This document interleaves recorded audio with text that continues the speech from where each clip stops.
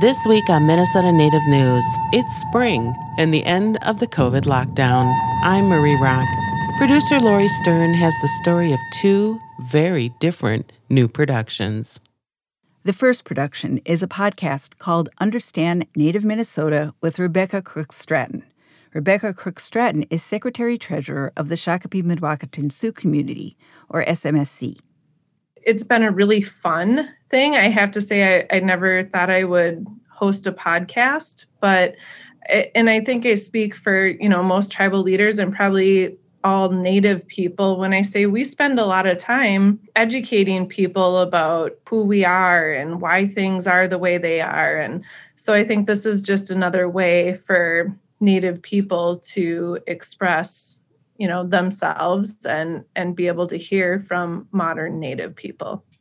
On the podcast's first episode, that modern Native person is Wayne Ducheneaux, Executive Director of the Native Governance Center in St. Paul. One of the things I fundamentally believe is as we as Indigenous people return and understand our values and our wisdom, and we heal, we're going to build the systems that heal the country as a whole and eventually the world. The podcast isn't always about healing the world, but it is about bringing Native stories to light. Why is this important work? Why is the narrative change work important?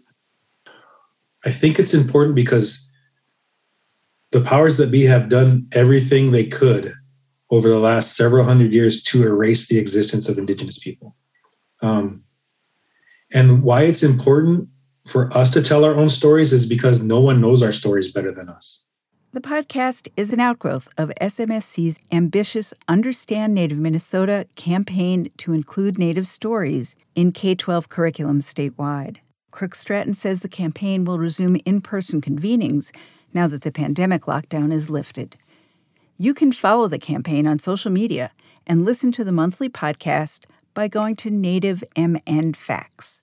Is it against the law for us to walk on this highway? Yes, it is. Let me see the statute. Print it out. Another recent production is called the Missouri River Water Walk. It was directed by Dipankar Mukherjee of Pangea World Theater and written by water walker Sharon Day.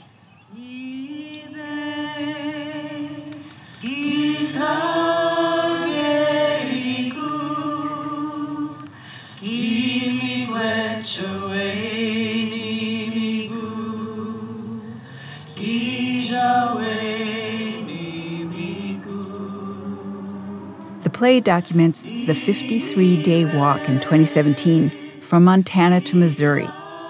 Obstacles overcome and relationships built among the 5 women who walked the whole way. This is Sharon Day. I do it really, to speak to the spirit of the water. That's who we're addressing. We believe that the water is a living entity, and we need to let the water know that they're still human beings who love and care for the water. And here we are, Standing Rock. So much moisture in the air. It's like a dense fog. The dense fog is a blanket covering the earth. The play was performed outdoors at Hidden Falls Regional Park. The company included professional actors and musicians, activists, and members of the Akitiwan Youth Ensemble. For more information, visit PangeaWorldTheater.org, or to learn about upcoming water walks, go to NibbyWalk.org.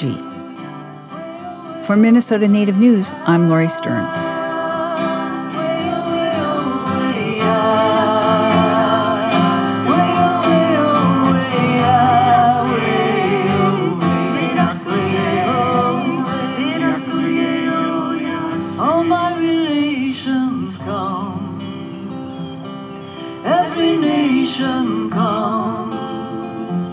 All my relations under the sun, we are one.